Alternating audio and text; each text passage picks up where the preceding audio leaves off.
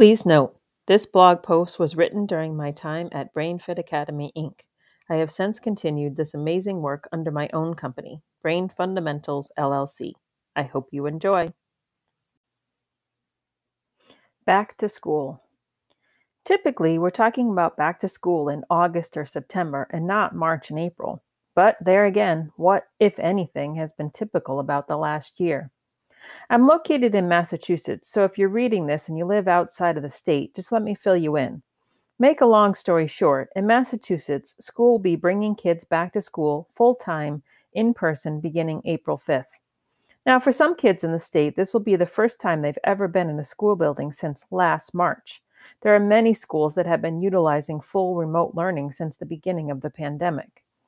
I'm not going to get into the ins and outs of why or how schools are going back. That's not my focus, nor do we really have much say in what is happening. It is what it is, and parents choose either in, full-time in person, or out, full remote.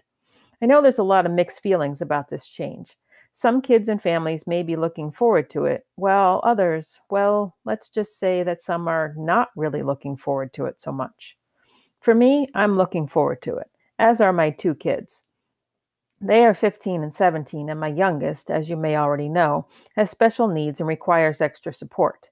Remote learning days have not been easy on him, or on us as a family. And my 17-year-old, he does best with face-to-face interaction and misses the social aspect of school. He likes his two hybrid in-person days now, but is looking forward to going back to full-time. As I've talked to families and teachers over the last year, I know there are some kids that actually thrived in a remote setting, being able to be in the comfort of their own home, perhaps having more autonomy of when they complete their work, free from social distractions. For those kids, going back to school might be tough. Going back to perhaps a place that made them anxious, maybe due to the work and pace involved, or perhaps because of the social interactions needed in a school setting. For those kids, going back to in-person full-time school might be a bit of a shock to their system. But then there's the other kids, the ones that are not thriving doing school at home, the ones that have had the hardest time with the isolation piece of remote learning, the ones that need the social interaction, the ones that need extra support and just aren't getting it or enough of it, the ones that have a hard time connecting with others through a screen, and of course, the ones that just need to move.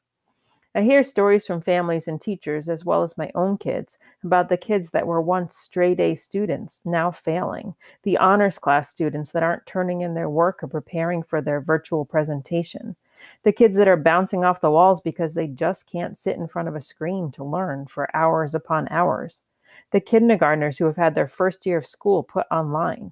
Those are the kids that I think are ready to get back into school, to get back to normal. I think going back to school will be an adjustment for everyone in some way, shape, or form. If you or your kiddos is one that ends up struggling with this transition, BrainFit Academy is here and can help. If you're a previous client, remember that you can always contact us for a tune-up or 2 or 3. And if your child hasn't been through the program but think we might be able to help with the situation, your child or you, just get in touch. There's always someone on the other end of the phone or computer, and we'll let you know how we can help with this big transition of back to school.